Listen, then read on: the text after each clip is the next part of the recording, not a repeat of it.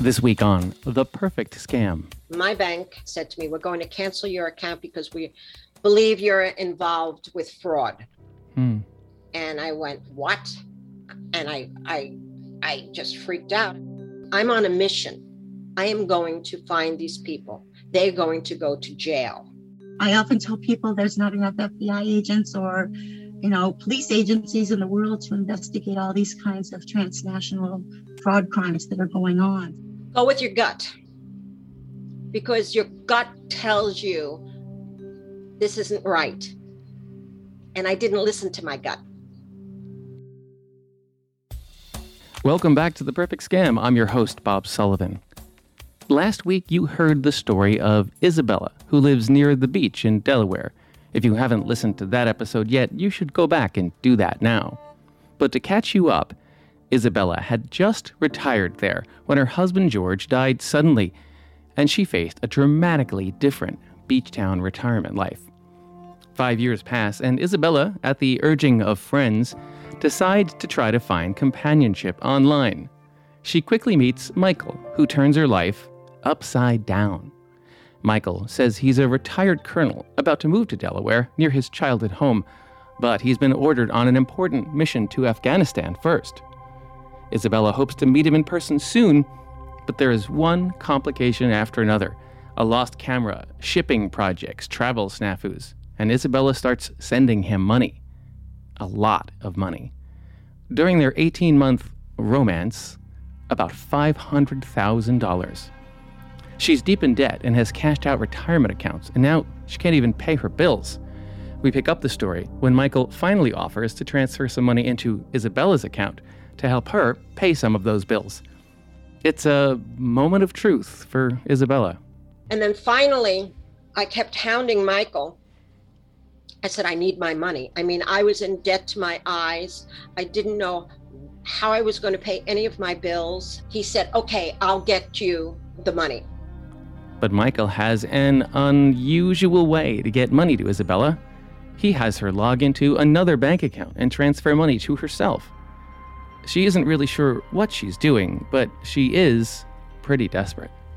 We were communicating back and forth with the account number. And when it comes to the authentication code that they send you, that 6-digit code, well, he sent me that 6-digit code.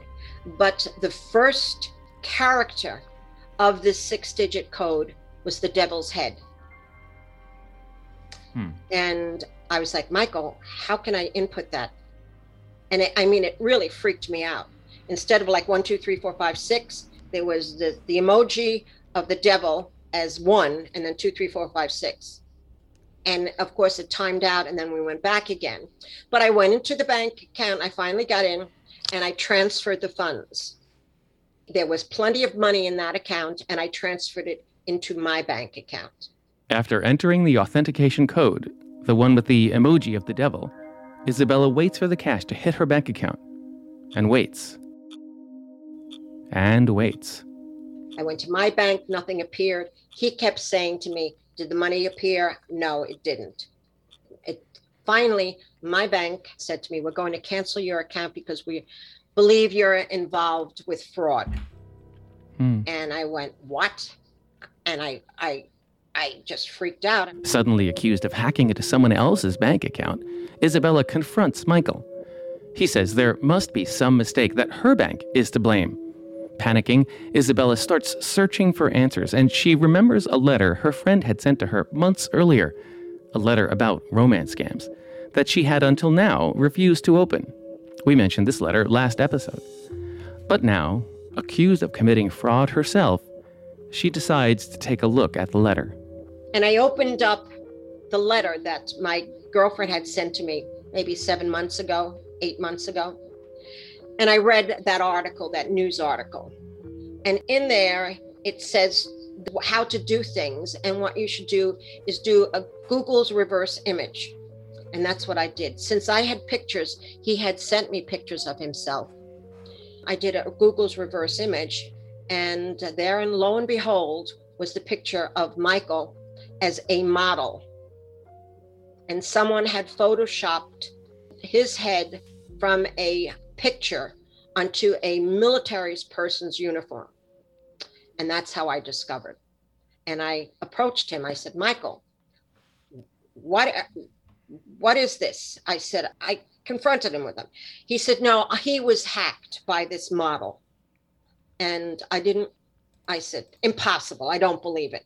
And now I'm like, what am I going to do? I realized at that point I was scammed. And he said, I'll get you all the money that I owe you. And I'm like, right. And that was how I discovered it.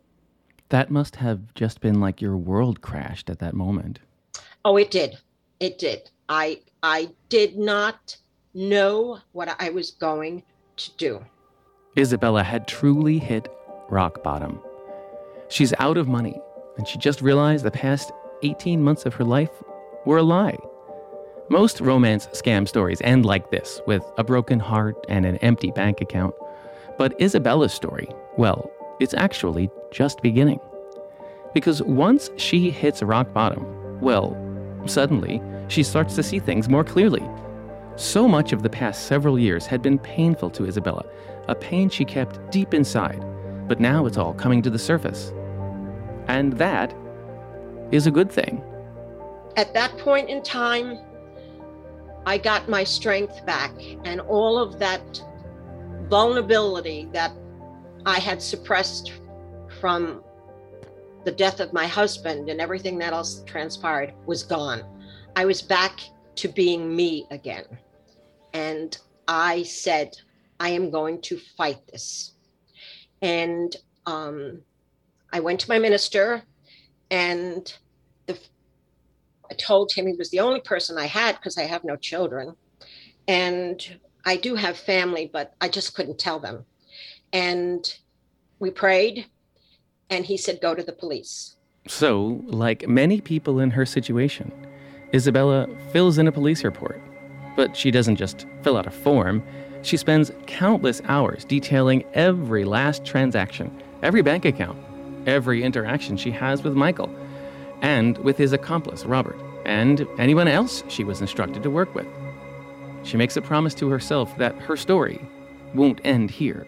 I went to the police, and I told them my story, which took hours to tell the story. And the financial crimes person said, send me a document outlining everything, which I did. There is a 9-page police report from Isabella's first interaction with law enforcement. I've seen it.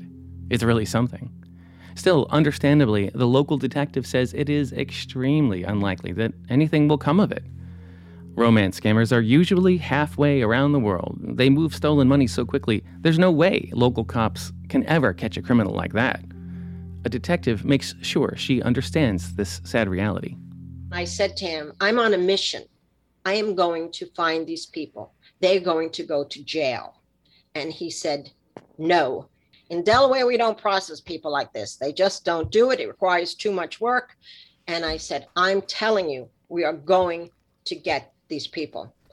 And he says, well, I hope so. And that was my mission. And that's what I did and have been doing since October of 2018. Isabella is relentless. She takes that police report and sends it to anyone she can think of. And she spends endless hours Googling all the names on all the accounts, any piece of evidence she has. So I guess trolled is the word that everybody used. Trolled everybody and everything for months. I provided the Department of Justice, I provided them with information that I had found. And I'm sitting there, and every so often I would Google something and I get a thought in my mind and I check this one out and I check that out. I had a lot of names to look at. And I told the person in Delaware, this guy, Robert, he's in the United States. You can go after him. No, they use aliases. They don't use. And I said, no, this guy is real. They wouldn't really believe me. So I said, okay. Then one day, the almost unthinkable happens. It turns out that Isabella is right. One of the criminals she sent money to along the way is in the United States. And he's gotten in trouble. So finally, in February of 2019, I'm sitting there and I'm Googling everybody. I decided this was my day. I was going to do something. It was a Sunday. And the last person's name that I was Googling, I put in, and up pops a press release. The Department of Justice said it had arrested 5 people who were part of a criminal enterprise based in Ghana that committed a series of romance scams and other crimes, allegedly netting over $10 million from 2014 to 2018. Most of the money was sent to bank accounts in New York, the DOJ said. But there was more. And one of those people was one of the people I deposited money into their checking account. Oh, wow. Well, I was like ecstatic. What was the name of the person you had sent money to who was indicted? That one was under the name of Joe Terry. Joe Terry. And where was Joe? Joe was in jail in New York. But where was he when they arrested him, or when you sent money New to York. him? He was in New York. Okay. So I can't imagine. Did you double check like 50 times when you saw the name? Oh, absolutely. Joe Terry wasn't his real name. It was Touré Ahmad Rufai. But the Joe Terry alias was in the press release. So Isabella was able to link her crime with this set of arrests. So I immediately took the press release. I sent it to the Department of Justice, my guy that was here, and I sent it to the financial crimes guy. They went crazy. They were so excited about this. So they immediately contacted them and linked my case to that case. I called Assistant State District Attorney that was on the case and told him that I was involved and gave him an explanation. With all these long-distance international crimes, there's often someone, somewhere, who lives in the U.S. It's too hard to move large amounts of money in and out of the country without being noticed. So often crime gangs rely on people inside the U.S. to receive the money first, who then figure out a way to transfer it, or even physically carry it, out of the country. Money mules, they are sometimes called. Other times, the criminals just get sloppy. In this case, more than one of Isabella's criminals happen to be in the U.S. And once she's able to link this first arrest with her situation, she helps bring down a whole crime ring. And she helps make sure the criminals get put away for a long time. I said I'd like to appear at the sentencing. And he said, okay, but in the meantime, I had written and I thanked the judge and I thanked everyone for doing what they did. And when I thanked the judge, I sent a copy of my 9-page police report to her to show that is legitimate. And I could not attend the sentencing, but the judge used my document as supporting documentation, and it was put into the court of record. And she gave the almost maximum amount of sentence to this person and to another person that went after it. Joe Terry was sentenced to 4 years in prison back in 2019 after pleading guilty to a long list of crimes. He fled the country back to Ghana, but he's been found and extradited back to the U.S., where he now faces even more prison time. Robert Asante has been indicted and is awaiting trial. Debbie Deem is a former FBI victims' rights advocate, and she's seen a lot of these cases. They often involve crime gangs and specific African nations, she says. Well, I would think that would be both Nigeria and Ghana are kind of where these crimes, I'll say, originated. The things that I've read show that this is usually a very educated population with not a lot of job opportunities. And so there's oftentimes, and again, this is a type of organized crime because you have people doing different functions. So a lot of these folks are working out of internet cafes or working with other people, kind of job by job, perhaps victim by victim, or working with their compatriots, oftentimes with cells in the United States as well. And the fact that, again, it's a highly educated force of people that basically don't have many other options in their life as they perceive it. I asked Debbie if these scams are now being passed down through generations. And I'd like to maybe tease that out a little bit more. The Nigerian scams have been around for a long time, right? So this is almost like would it be fair to say this is a second generation, if you will, of organized cybercrime coming from this part of the world? Yeah, so I'd probably say third generation. Your first, of course, is the Nigerian prince letters that people used to get by fax all the time. And I'd say the second generation is maybe the inheritance kinds of things that we're still seeing. And then the third is kind of, I think it's morphed into these romance scams. And I'm kind of going to guess that the fourth generation is going to be this combination of romance and investment frauds that we're seeing with a lot of the cryptocurrencies. Well, tell me about those. What is that newest crime you're seeing? This is kind of a trend I'm seeing where more and more of these romance crimes, their scam predator or the fraud predator that they're involved with is asking them to invest money into certain Bitcoin or other kinds of cryptocurrencies as a better opportunity for them to eventually live together and be together. And so we're seeing more and more of the victims that I have, not just in romance crimes, but others as well, either being told to go to a broker, an attorney friend or something that these so-called boyfriends or girlfriends have, and to do these investments, giving them information about their bank accounts and all, and turning that money into a different kind of, again, virtual currency. Other times they're being told to put $20 into Bitcoin or ATM machines that we probably walk by every day and not realize that that's what the function of those are. And you see those commonly in convenience stores, gas stations. I see them also in liquor stores where these people have businesses where basically they're accepting virtual currencies that can be used for fraud. Are you 55 plus? There are many ways your community could use your help. As an AmeriCorps Seniors Volunteer, you can put your skills to work for the causes you care about, whether that's by becoming a companion for an older adult or a foster grandparent for a child, tutoring students, joining a disaster response effort, or fulfilling another interest. Choose how, where, and when you want to volunteer, starting at just a few hours a month. This is your moment to make a positive impact on your community and get back so much more in return. Visit AmeriCorps.gov/yourmoment today. In the past, pursuing these criminals through cyberspace felt nearly hopeless. But there are more prosecutions now, Debbie says. Things have changed considerably since, especially the passage of the Elder Abuse Prevention and Protection Act in 2017. And since that time, that's kind of given a lot of the federal investigative agencies, as well as the U.S. Attorney's Office, a lot more authority and actually being required to do a lot more in the field of elder exploitation, including these transnational crimes.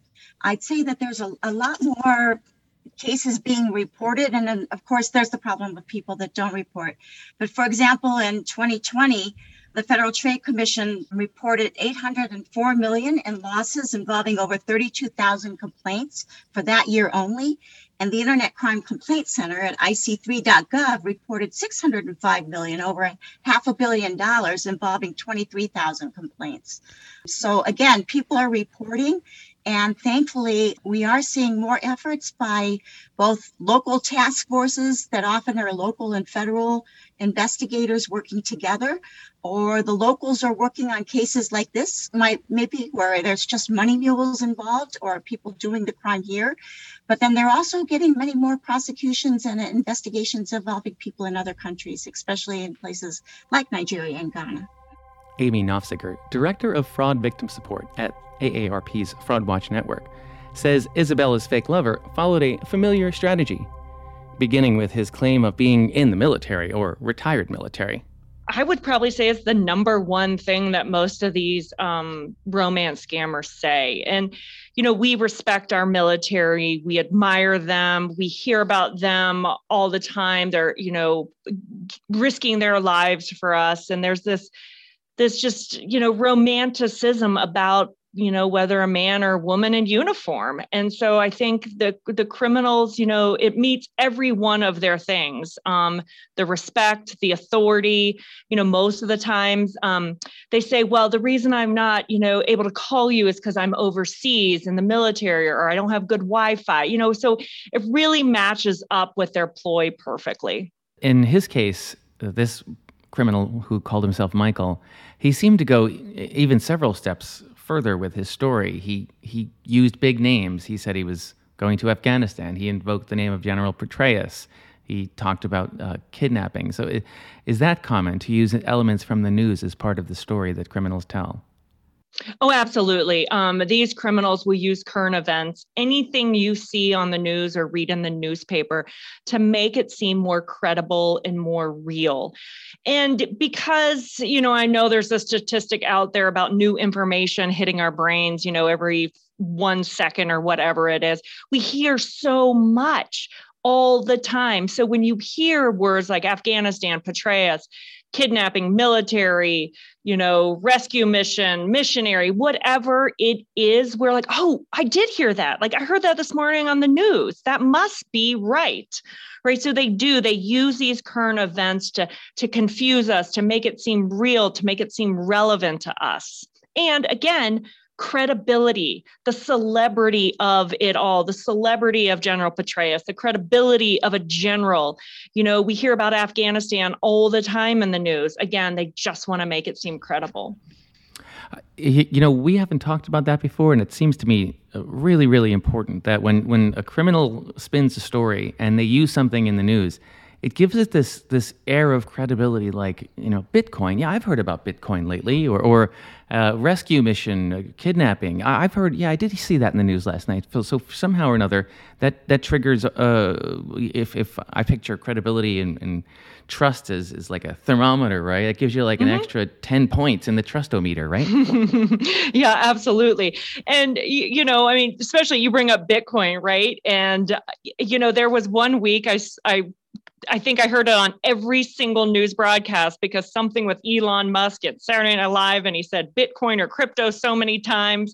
And then the scammers, they glom onto that, right? They glom onto these current events. They use them to confuse us, to make us feel even that we're intelligent, that we're up to speed on what's going on. And like, oh, you've heard about, what's going on in Afghanistan. This is real. I'm living it right now. I think there was an additional component that made this work for her. She said to me several times when I talked to her, well, I went and verified what he told me. Like, she actually went online, Googled some things, did some research, and 5 or 6 times during our conversation, she said, yeah, it checked out. So also using those elements, somebody who's even a little bit skeptical, it might pass that test because there's an element of truth to the things that they're saying, right? Yeah, absolutely. I mean, I, commend her for going and trying to do this research, but the scammers are doing the research too, right? And they're finding these credible real life stories and using them as their own. So the victims that do have some skepticism, they go check it out. It checks out. And again, it's just to your trustometer, another 15 points because it says it right there. So he must be credible. She must be credible. I believe this person and I love them. So why would they lie to me? Another thing Isabella told me that just kind of broke my heart was that a friend of hers actually mailed her a copy of a story about a romance scam. And she knew it was in the letter and just didn't open it. And it sat there for months and months. And it wasn't until the day that she hit rock bottom and was basically out of money and started to really feel a creeping sensation that something was wrong, that she opened the letter. And that letter and that story actually triggered her sort of back to the reality of the situation. Is there anything that strikes you about that letter and her refusal to open it as kind of symbolic of what happens to people? Humans don't always want to face the truth, right? Her gut was telling her. She knew what that letter was going to say. And she probably at that point wasn't ready to admit to herself yet. And we hear that a lot from victims. They say, my gut was telling me I shouldn't be doing this. But for some reason, my heart or my emotions took over. But I knew the whole time. And oftentimes, Victims want to prove it to themselves and to others that they were right. It's hard to come to terms with the fact that you were victimized, that this criminal was able to take advantage of you. I don't know what was going on in her head, but I imagine she knew what that letter was going to say, and she wasn't ready to accept it yet. I asked Amy, can online dating be safe? I think anything online can be safe, but we have to do it with our eyes wide open, right? For some reason, people go online and they have this kind of higher level of trust for some reason. I always kind of give an example, and it's not a very good one, but I think it helps people understand. So all of a sudden, you're just talking to some person online that you've never met, that none of your friends know, and you're telling them your deepest, darkest secrets. Now, imagine that person came up to you in the middle of a parking lot and said, "Hi, I'm Bob. What's your name? Do you want to chat?" You'd be like, "You crazy," right? Like, for some reason, though, online, we have this level of trust, and we really need to put those boundaries, put those barriers up. We can trust, but we need to verify, right? So I think if you're going to be going on to an online dating site or any social media dating site, anything like that, just don't give too much away, right? Almost think that this person is trying to scam you, and then be pleasantly surprised when they're actually a good person. Debbie was thrilled that Isabella's reaction to discovering the fraud was to go to the police and to take it upon herself to try to make sure her perpetrators ended up in jail. Her dogged efforts to fill out all those forms and detail every bit of the crime were a big help. I know filling out those forms sometimes can feel like a pointless exercise, right? Like nothing's going to happen, and so people want to give up, and it's hard to appreciate that, well, nothing might happen for a couple of years. There might be a case 3 years in the future where the bank account number you enter matches another piece of information or of evidence the FBI has, and they make a join in a database, and next thing you know, you actually are a puzzle piece to a crime, right? That's exactly right. And I've got two quick stories. There had been a woman I'd been called by a local APS to kind of, go visit. I would often go visit or talk to them on the phone and try to explain just the kinds of things we're talking about now. And I really urged this woman to file a report. Her losses were substantial, and it was just emotionally so devastating. And I know at the time she said, "Debbie, you're asking me to revisit my crime scene. I have 40 some transactions." So she did the best she could, and she did. She called me up afterwards and she said, "Okay, I did file that IC3 report." And luckily I was still there at the office before I retired, but I got a call like the week before I was retiring, and it was actually an agent in another city who said, "Debbie, I'm so glad I got you. I'm trying to reach this," let's call her Mary Smith.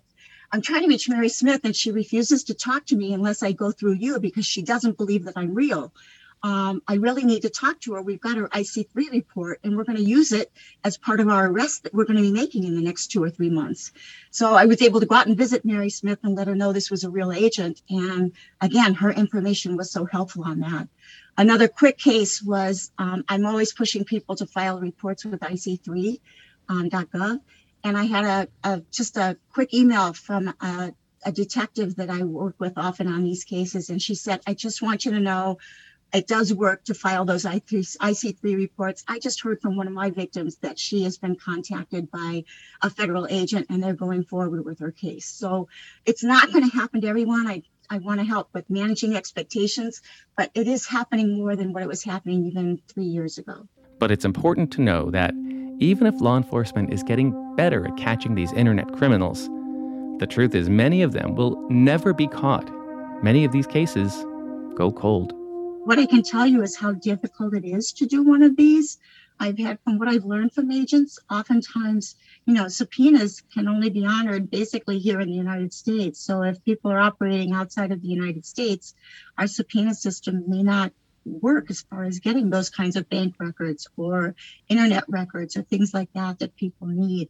These fraudsters are using fake phone numbers. They're using emails that are easily hidden. A lot of the work is encrypted. So it can be very, very difficult investigations. And again, there's so many of these kinds of crimes that really they can only focus on one and try to kind of unthread it and see where that pattern leads.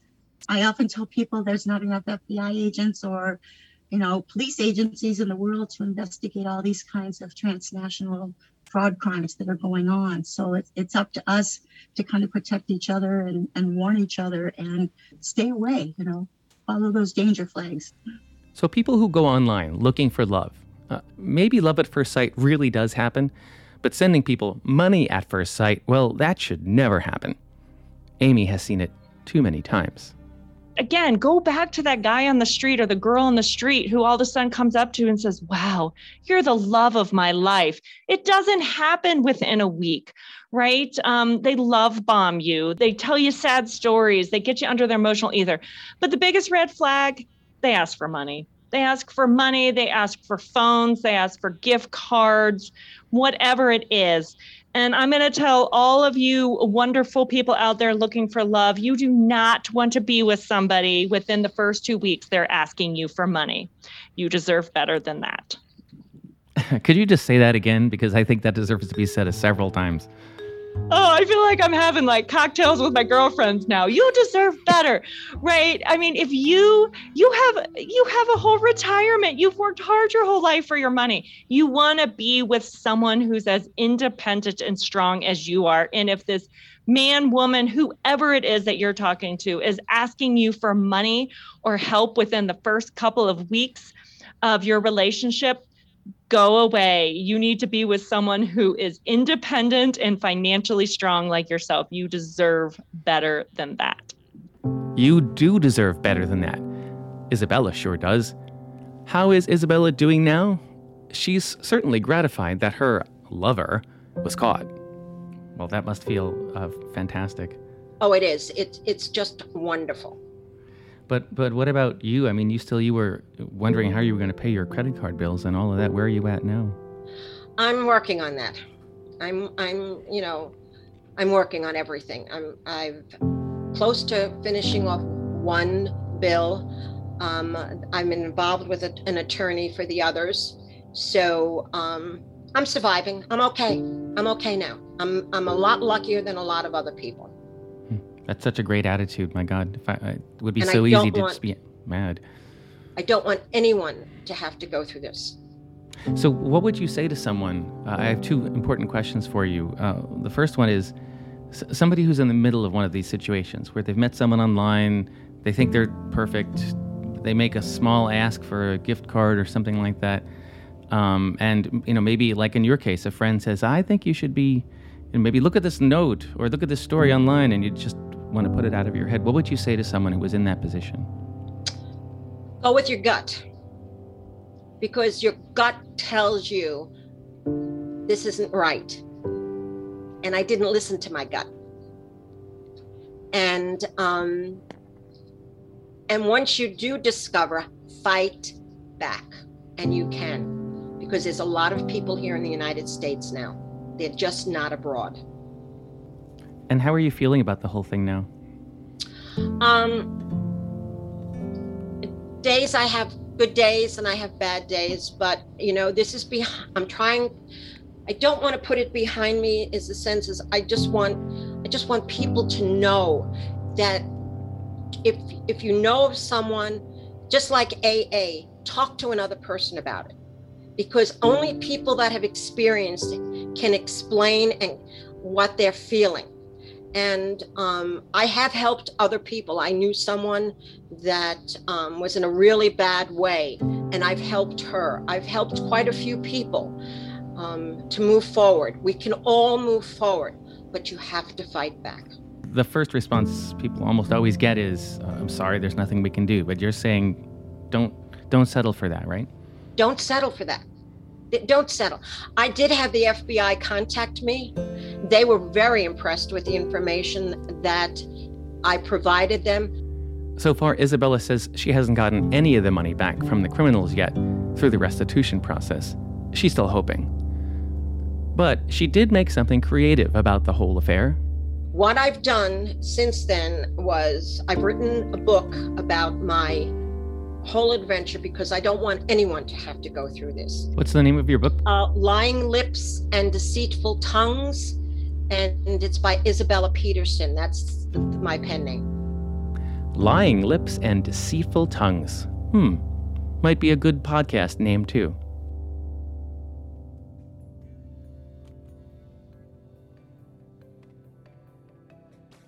If you have been targeted by a scam or fraud, you are not alone.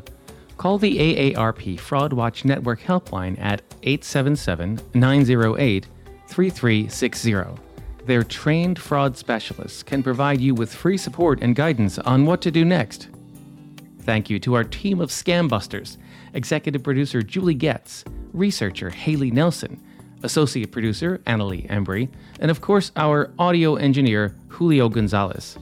Be sure to find us on Apple Podcasts, Spotify, or wherever you listen to podcasts. For AARP's The Perfect Scam, I'm Bob Sullivan.